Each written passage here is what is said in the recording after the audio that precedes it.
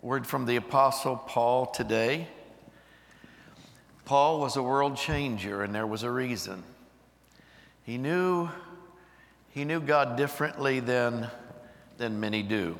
2 Timothy chapter 1 and verse 12. Paul writes to his spiritual son. They have been on a journey together for many, many years. It started in Lystra in Acts chapter 14. Timothy lived in Lystra. And Paul went there on one of his journeys, and he preached the word. And the religious leaders there in Lystra, and government leaders as well, they didn't like it. And they grabbed rocks and they stoned Paul to death and drug him out the gates of the city. But there were disciples in Lystra, and a part of those disciples was Timothy's family. His grandmother Lois and his mother Eunice were a part of those disciples, and Barnabas was on the journey with Paul, and they went outside of those gates, and they stood around him and prayed, and he rose from the dead. Timothy was one of those that saw this. Paul had earlier laid his hands on this young man and prayed that the gifts of the Holy Spirit would come to life in him, and they had. And it was that day that Timothy determined that he would travel with the Apostle Paul. He would be an apprentice with him, and Paul would teach him to preach, and he did preach in Thessalonica and in Philippi and in various places, Berea, and he actually even took over in Ephesus. Paul writes to his spiritual son, I am not ashamed, for I know whom I have believed. And I'm persuaded that he is able to keep what I have committed to him until that day. 2 Timothy 1:12, New Living Translation, Paul says, I'm suffering here in prison, but I'm not ashamed of it, for I know the one in whom I trust, and I am sure he is able to guard what I have entrusted to him until the day he returns. Paul says, I know him. I know him. I know him personally. Some believe that the word know should have been translated as friend or companion, because he didn't just know him in a casual way. He was a companion with God, with Christ. He was a friend with him. Sometimes I'm asked, do you know someone? And that will depend on who they are, of course, but on how well I know them. I might know them. I've met them. But if that's the thing, I'd say, well, I know them, but I don't know them very well. That's not what's being said here. Paul says, I know him. I know him well. He's my friend. I know him. He's my companion. I know him. Message Bible. My stand for Christ is the cause of all this trouble I'm in, but I have no regrets. I couldn't be more sure of my ground. The one I've trusted in can take care of what he trusted me to do, right to the end. No regrets. I trust him. No regrets because I know him. I know him as Savior, yes, but it's beyond that. I know him as friend. I know him as companion. There's a difference. That difference made the difference between someone who knew him as Savior. And that difference of knowing him as Savior and now knowing him as friend and knowing him as companion was the difference of him being a world changer. 2 Timothy is thought to be the last letter that Paul ever wrote, at least in the New Testament canon of Scripture. He writes from a prison cell in Rome. He has been convicted as a follower of Jesus of Nazareth. He has actually been described as a pestilent fellow. Acts 24:5, they describe him as a pestilent fellow. No matter the punishment, no matter if it was stoning, beatings, beating with rods, no matter what they did, imprison him, he just kept declaring what God says. And so to the Pharisees, to the government leader, and now to Rome, he was a pest. Seems to me like the world could use a few pestilent fellows. I'm aspiring to be one myself. Maybe we ought to have a pest conference. All the pests come.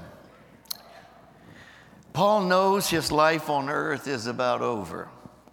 Not because of some terminal condition, but because he has been sentenced to die. And indeed, a few years, or less than a year later, he was beheaded by Nero in Rome.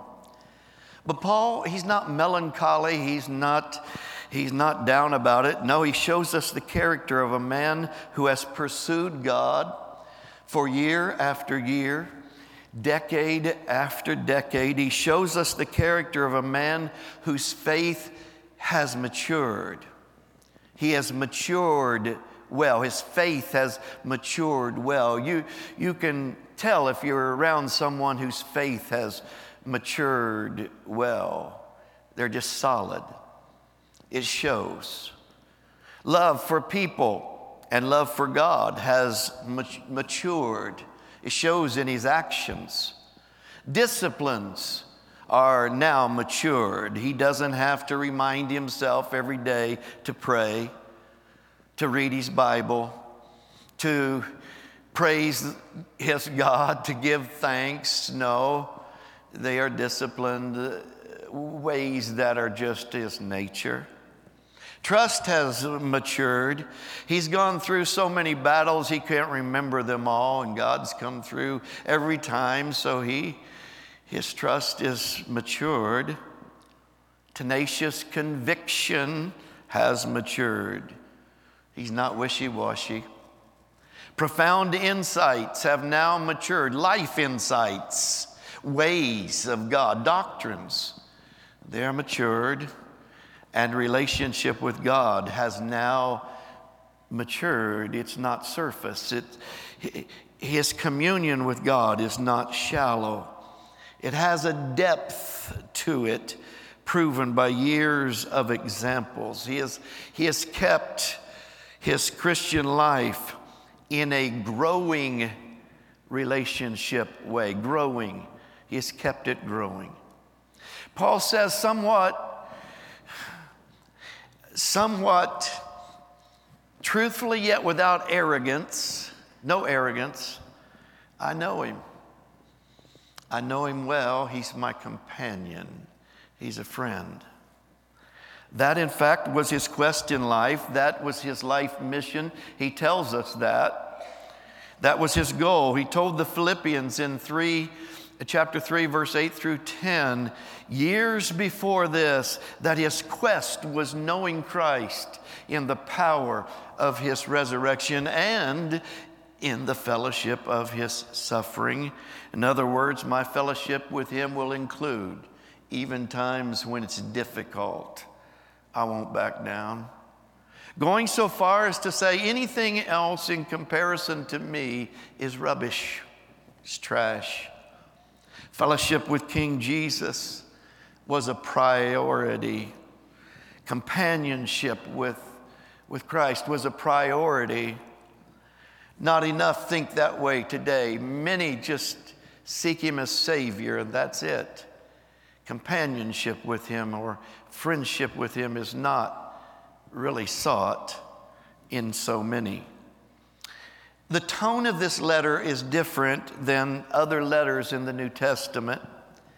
And you can tell that there is something that is weighing on Paul's mind, and he's trying to convey the importance of standing up for the gospel of Jesus Christ, the urgency of standing strong in perilous times, in very difficult times, the importance of clearly distinguishing the difference between right and wrong and saying so, between truth and error and saying so, between good and evil and saying so, the necessity of standing in faith as a good soldier of Christ Jesus, of warring a good warfare, he says.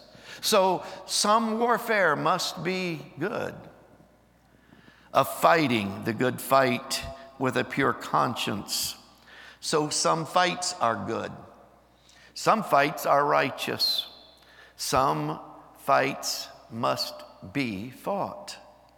Of being an example of the believers, of confronting teachers who compromise what God says with passivity, with unbelief, or fear.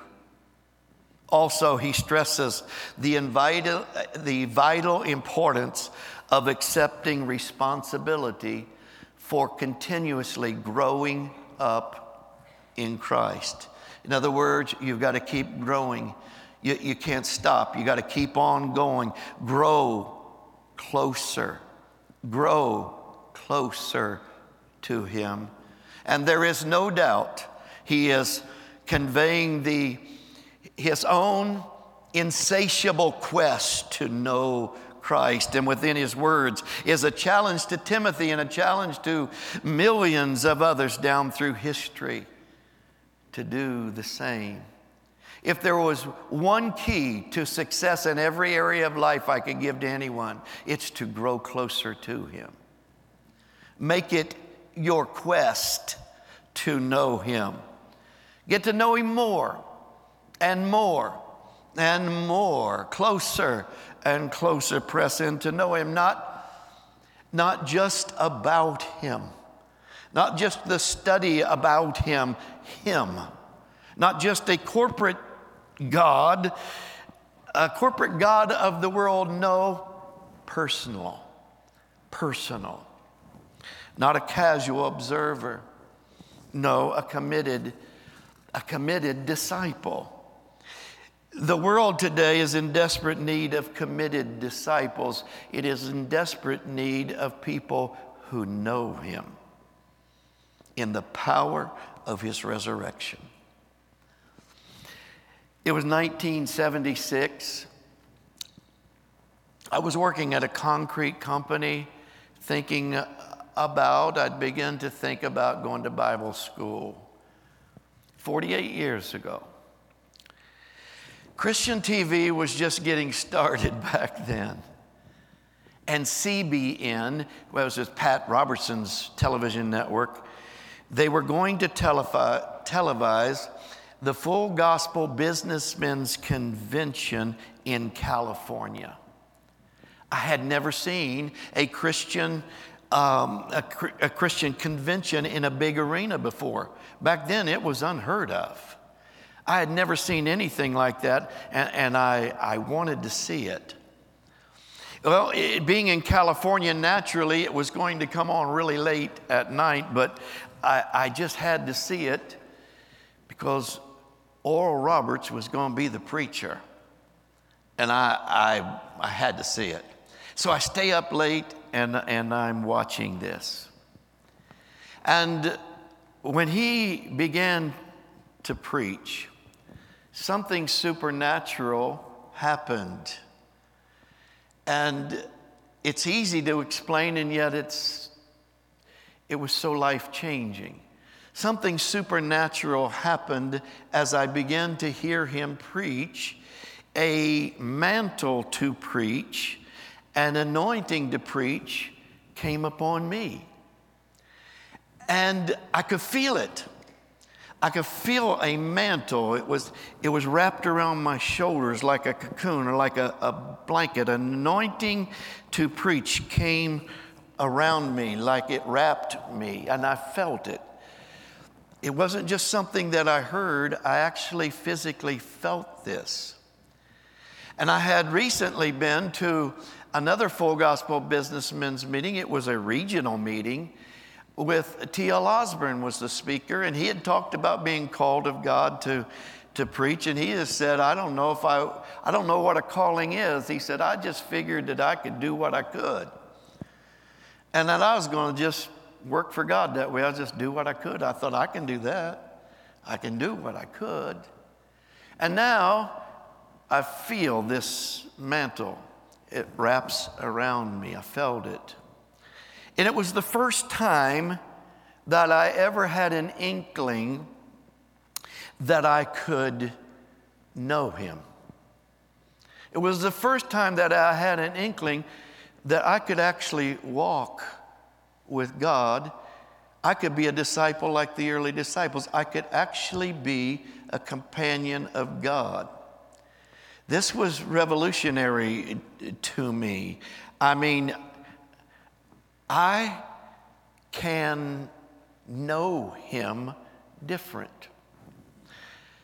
I'll never forget it. Oral Roberts, began preaching about Shadrach, Meshach, and Abednego in the fiery furnace. And suddenly the fourth man appeared in the fire with him, and his appearance was like the Son of God. And Oral then asked the question, who is this fourth man? And he began to declare who Jesus is in the volumes of God's book, the Holy Bible.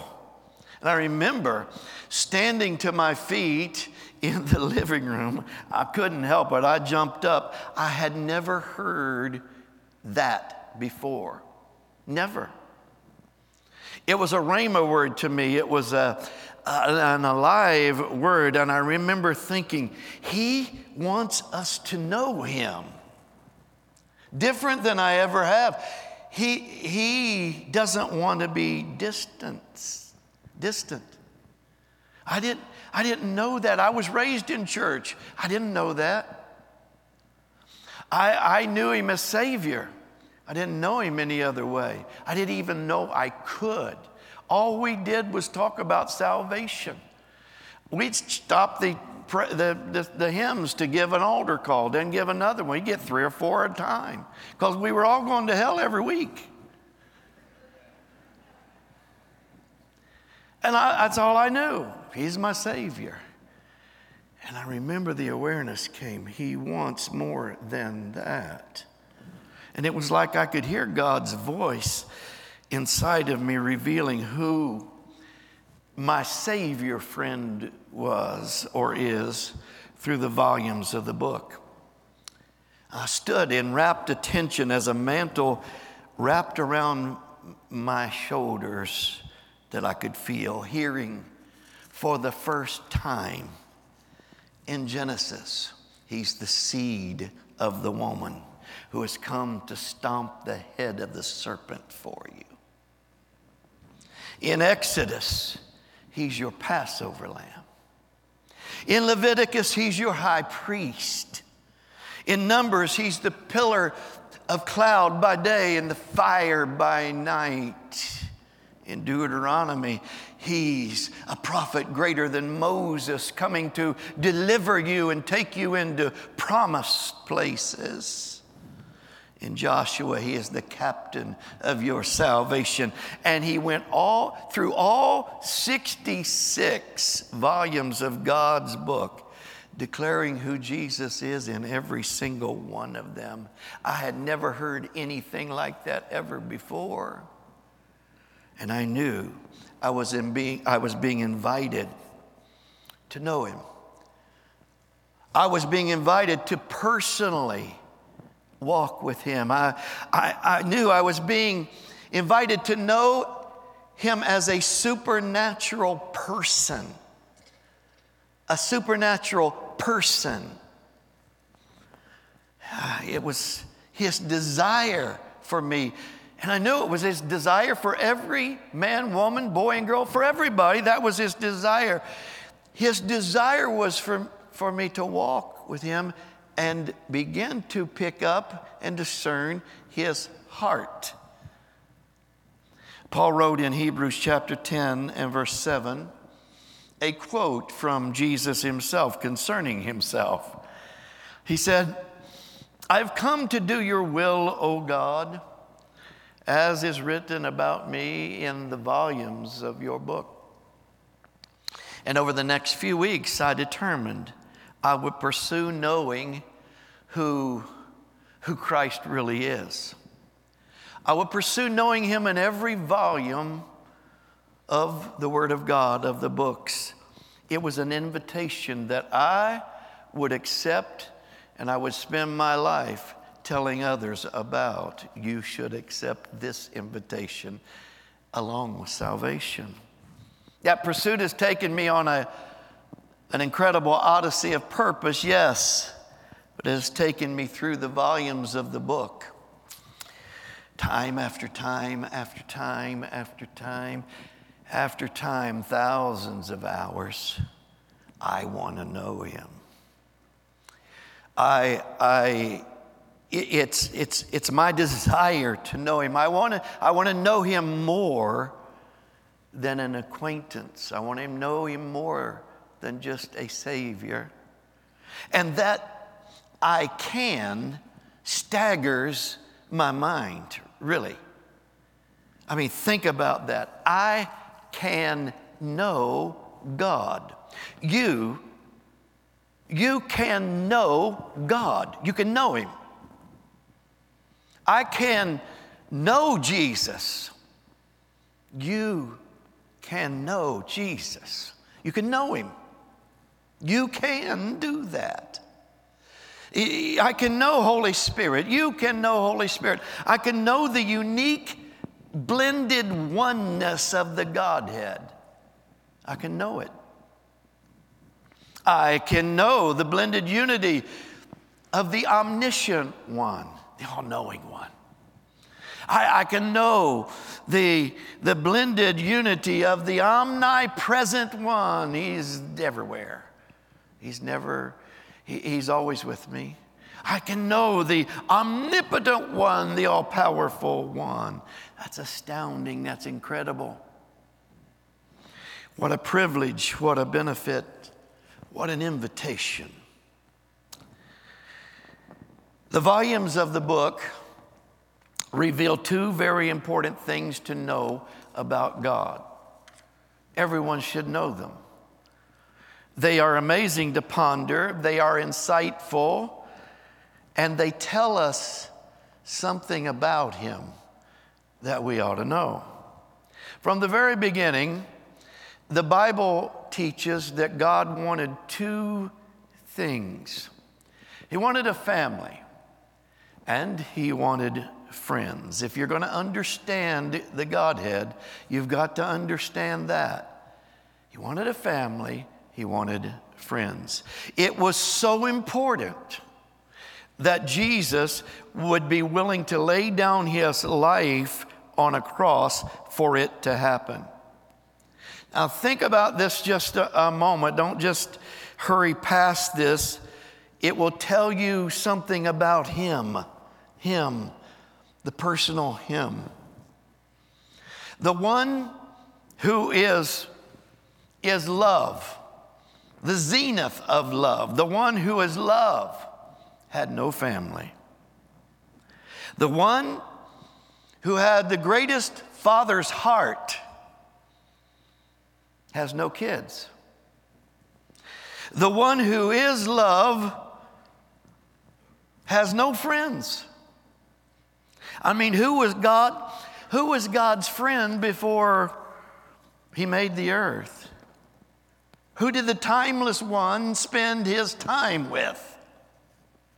Who did the joyful one enjoy life with? When he wanted to take a day off, where'd he go? And with whom? Angels? I don't think so. Because, yes, angels were always around, but I don't think so, because angels they are cause created. They are created to fill a need. There's a cause for them to serve. They were not made in the image and likeness of God like we are. That's informative. It's not that God was lonely. You can't say it that way. You must say it that he had a longing, and that's the best description from the Hebrew language that I can get, or the Greek text really. He had a longing, because real love seeks expression. It always does. Again, that's informative. God has longings. King Jesus has desires. Informative. And two of the top expressions of real love involve family and friends. The fact that God wanted family is seen in his description of heaven itself. Think of how he described it. He describes it as home. It's the eternal home of Father God and his family. It's the home of his sons and his daughters. It's our home. That's informative. He must want us home. He wants us to be in his home. To this day, we describe the death of someone who is a believer. We often describe it as their homegoing. They went home. God wanted friends, and he wanted family. Well, in the Old Testament, we find that God had very few friends. They were very rare. Obviously, New Testament relationship was not available yet. And you find very few friends of God. We're told of Enoch. Enoch was God's friend. Enoch walked in companionship with the Lord so close that one day when God went to do whatever he was doing, Enoch just went with him. God took him. He walked so close to God. He was walking. It says Enoch walked with God.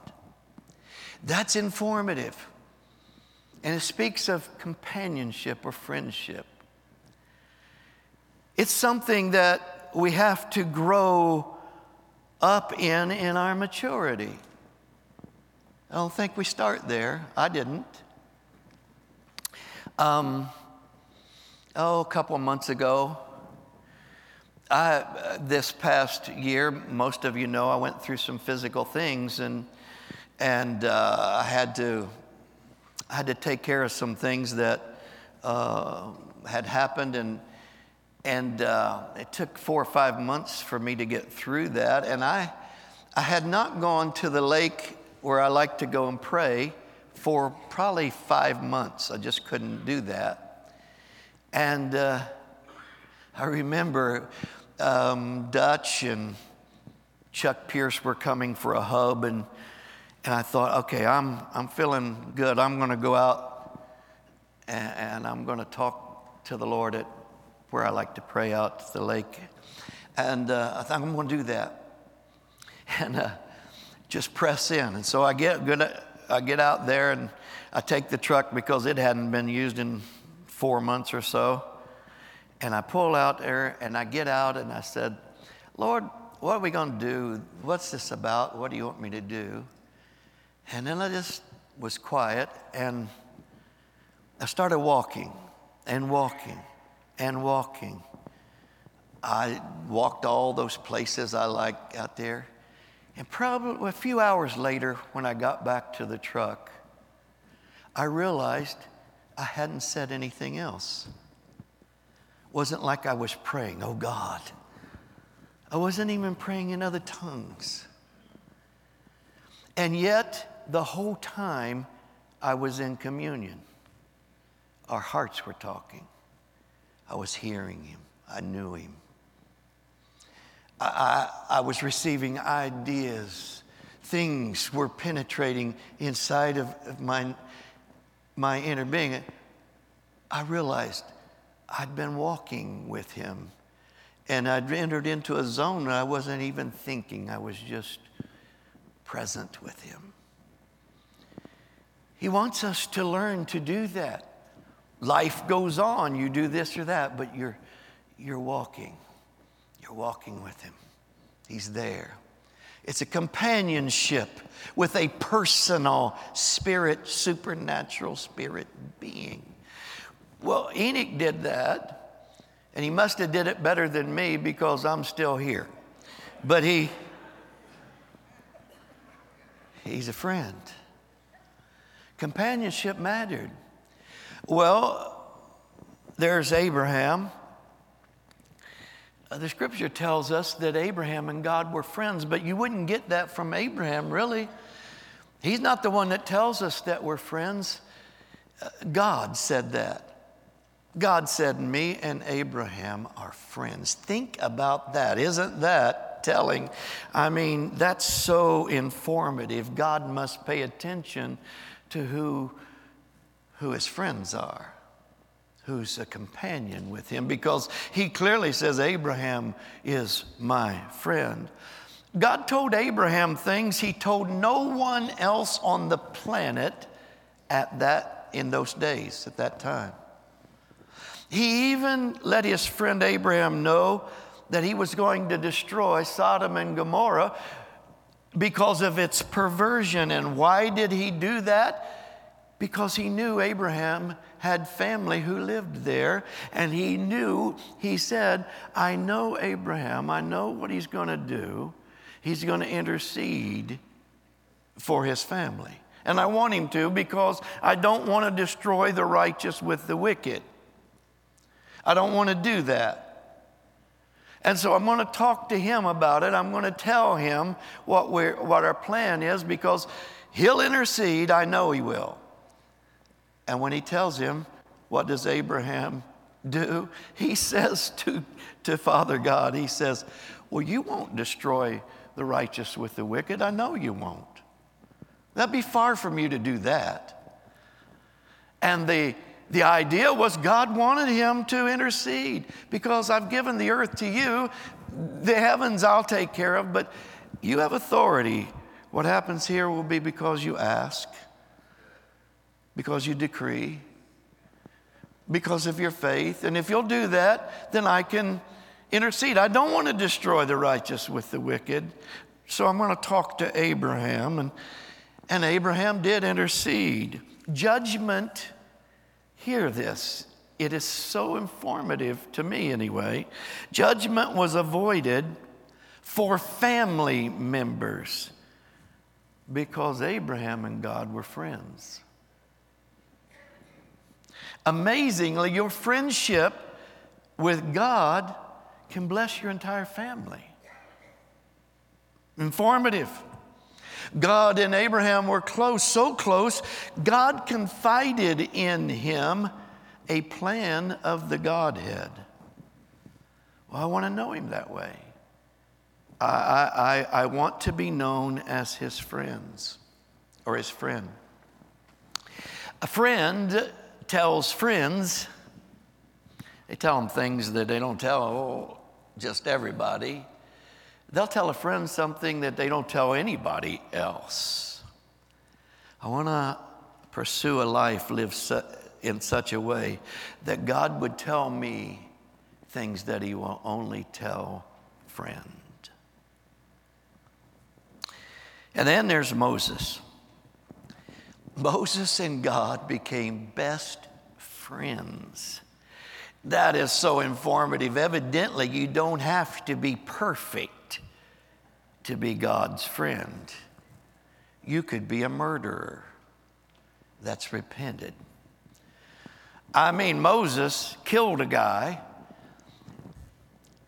went into exile, hiding in a mountain for 40 years, and yet the Word of God says they become best friends. In fact, God said this concerning Moses: I'll speak to others in visions and dreams, but me and Moses are different. We will speak face to face like friends. Numbers 12, verse 8. We're friends so close that God says he knows my ways. We're we're such companions. We're so close that he knows how I'm thinking. He understands my nature. He understands my ways. So close that, and this is mind-blowing to me, so close, God did Moses' funeral. Also, God buried Moses himself while a seraphim, Michael, the archangel, God buried Moses while a seraph, Michael, told Lucifer, back off. You have no part of this. The Lord rebukes you. According to the Apostle Jude, that's what he said. So close. So it is possible to get pretty close. God wanted family and he wanted friends. But they had to have a free will. Had to. You can't make someone be your friend. You can be friendly.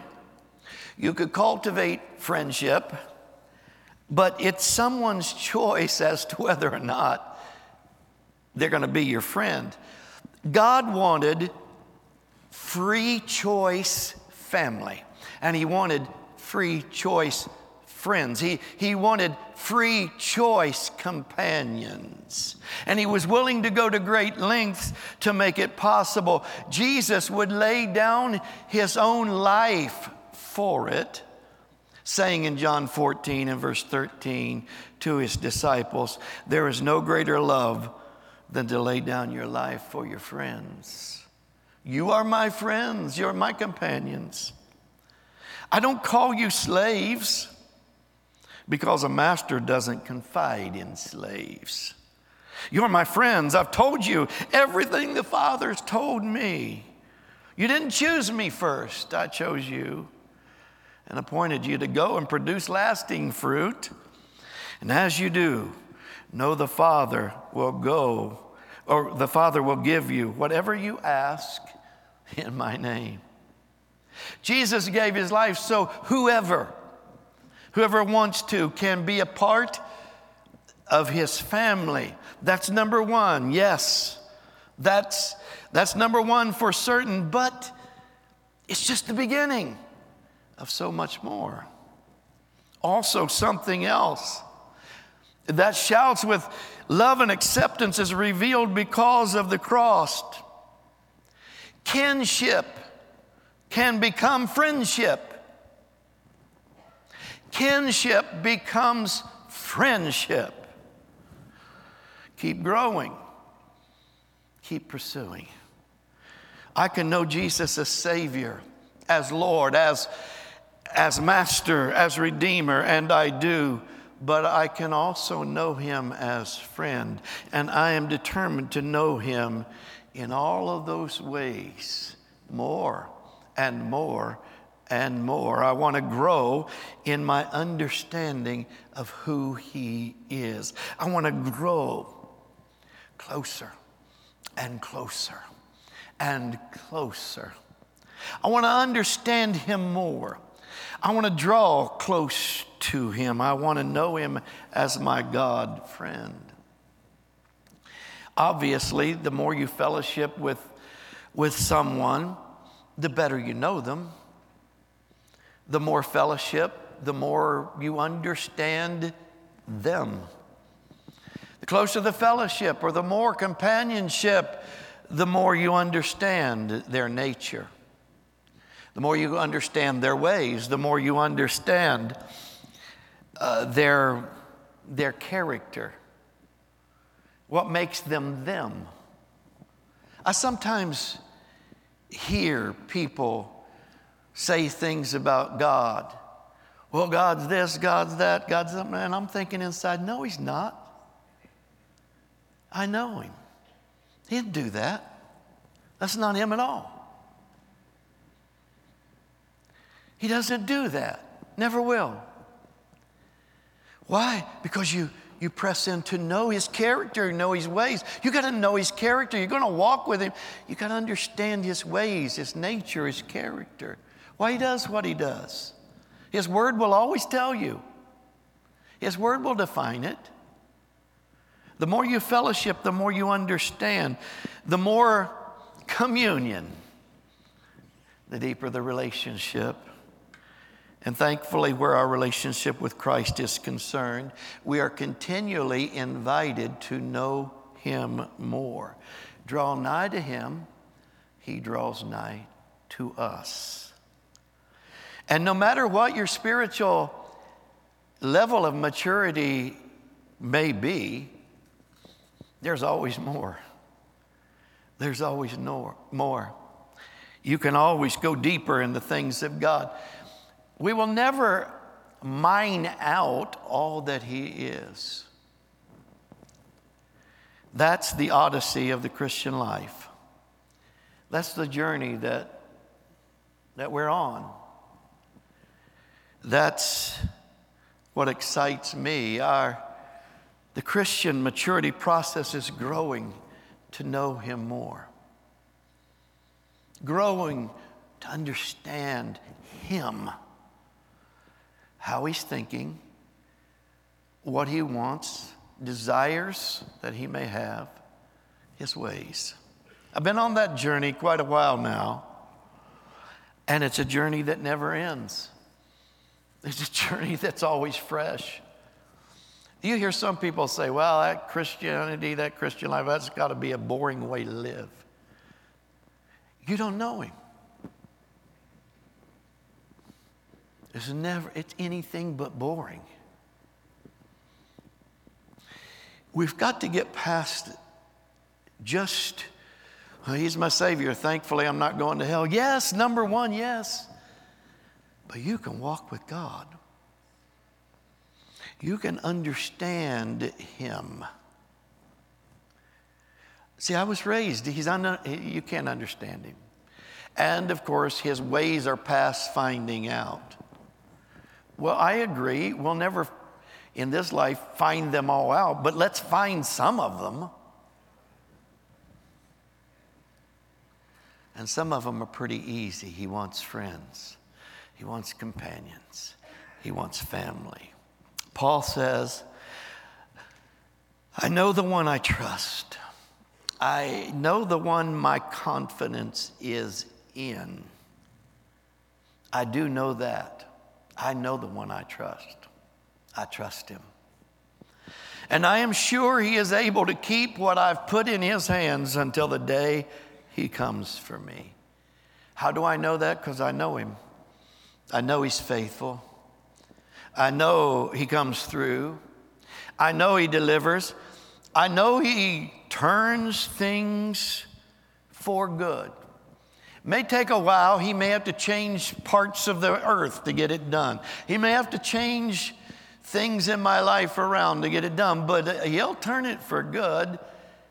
I know he will. He has my back. I know he has my back. There's been so many times when I knew he's got my back. I know he does. I know him.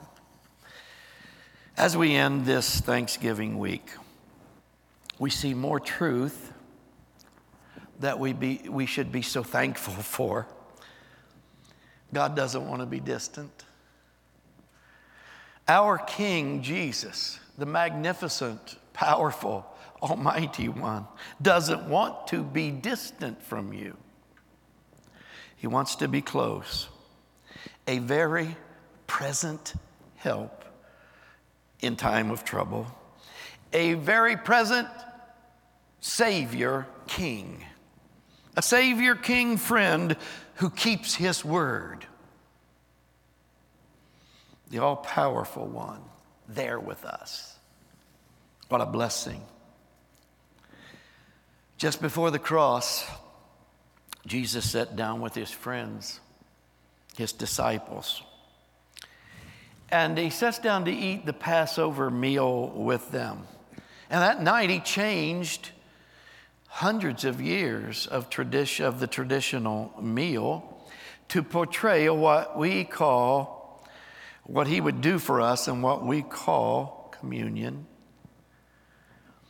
He changed it to portray what his blood would do for us, his shed blood would do for us on the cross for our sins. To portray his body would be broken for our healing, and included entirety of our being. Our spiritual healing, yes, but didn't stop there.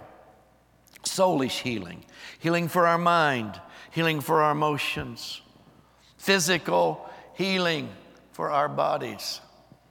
Isaiah the prophet said it this way, Isaiah 53, 4-5 amplified. Surely he has borne our griefs, sicknesses, weaknesses, and distresses. And he has carried our sorrows and pains of punishment. Yet we ignorantly considered him stricken, smitten, and afflicted by God, as if with leprosy. But he was wounded for our transgressions. He was bruised for our guilt and iniquities. The chastisement needful to obtain peace and well-being for us was upon him. And with the stripes that wounded him, we are healed and made whole. So many things there. Spiritual healing, physical healing, emotional, mental healing, even sorrow. Surely he carried your sorrows. You don't have to live sorrowfully. He carried it. The amazing thing, as I thought about this week, is Jesus sat with them for this Passover meal, what we now call the communion meal. He wasn't distant. He wasn't like, hey, I've got a lot on my plate this weekend. No, he came to the meal and sat down. He wasn't distant. He was there. He sat there with them. Why? It was personal. It was about companionship. Please note today, as we approach the communion table, Jesus is not distant today. He's not distant. He comes to this communion table. He is here. The omnipresent one is here. The all-powerful, all-knowing one is here. He's attending. Our Savior is here. Our deliverer is here. Our healer is here. Our friend is here. The ever-faithful companion is here. And he said, as oft as you do this, please know I'm there. I'm there. I'm there. Faithfully ministering my covenant, represented in the bread and in the wine, ministering it to my family and to my friends. Singers and musicians, come please. So we come to the table of the Lord.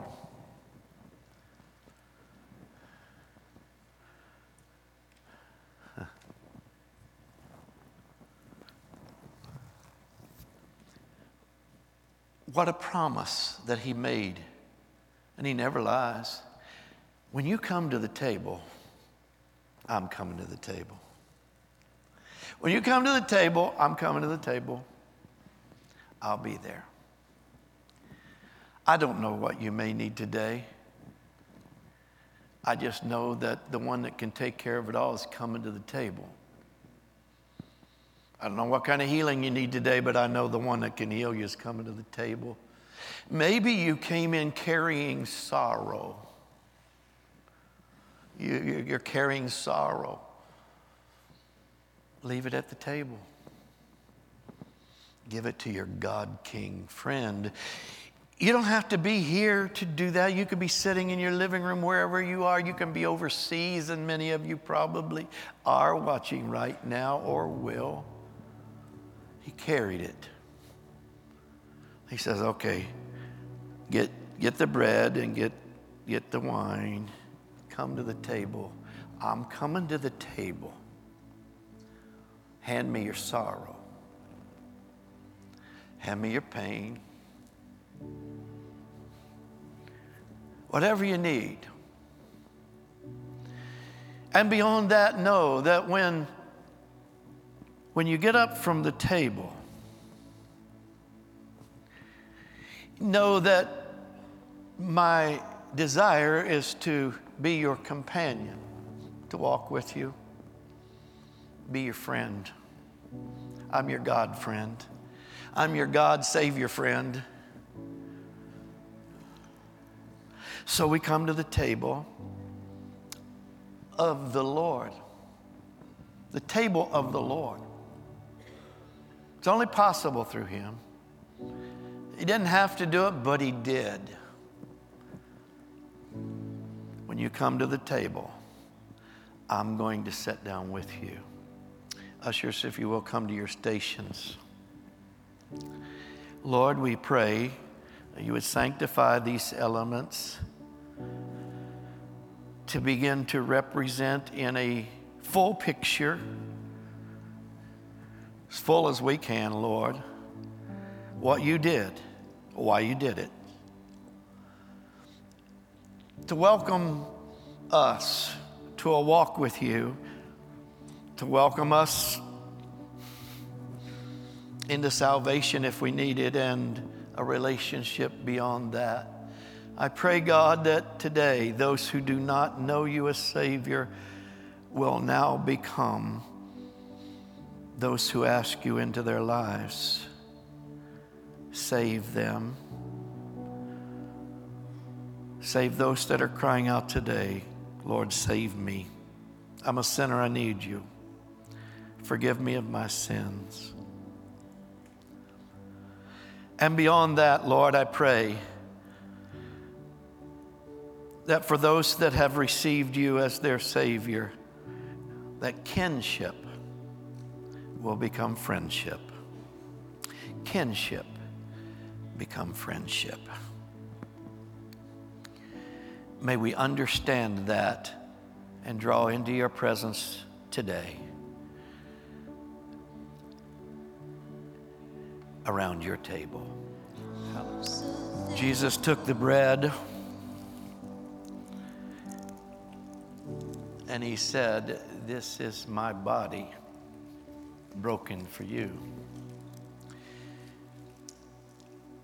Healing is available. It's covenant. And as we partake of the bread today, do so understanding that covenant is yours. Life can flow today. Life of God flows. Covenant becomes real. He's here.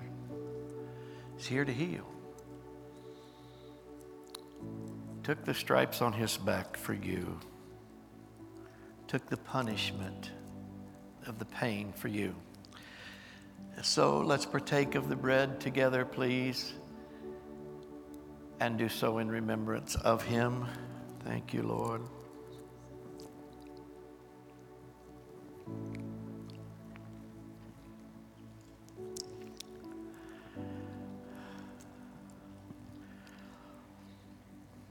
Thank you.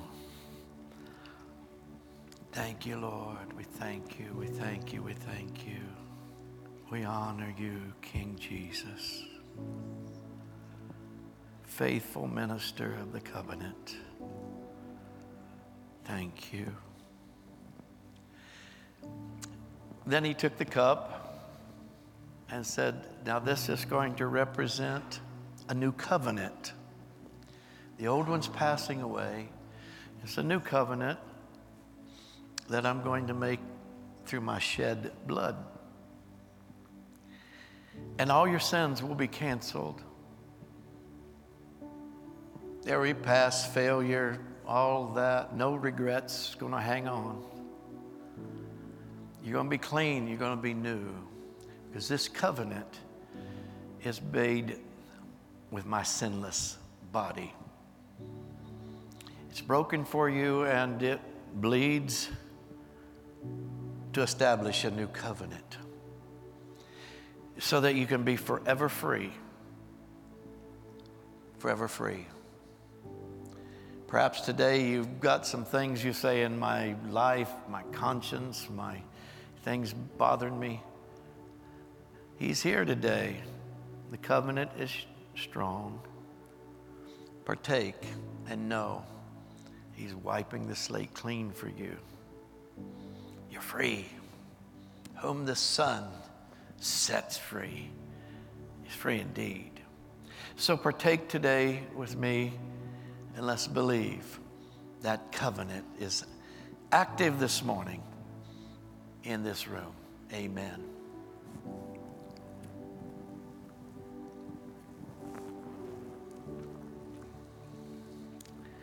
Thank you, Lord. Thank you for your cleansing. Thank you, Lord. Relationship restored. Thank you, Lord. We thank you, Lord, for the invitation to walk with you. Yes, as our Savior, but beyond that. We love you, Lord. As Paul, after years, decades, starts in a last book, I am not ashamed. We are unashamed. We know who we have believed and are persuaded. He's able. He's able. He's able to take care of us. Amen. Amen. So, Lord, we thank you for a Thanksgiving week. We thank you that it has been a time of refreshing, but beyond just family and friends, with you as well. At family tables around our nation, but at your table in your house. What a privilege. Be with your people this week, Lord. We know that you will walk with them through their job situations, life situations, family situations. And we will give you all praise and glory. Amen. Amen. All right, bless you. Have a great rest of your day.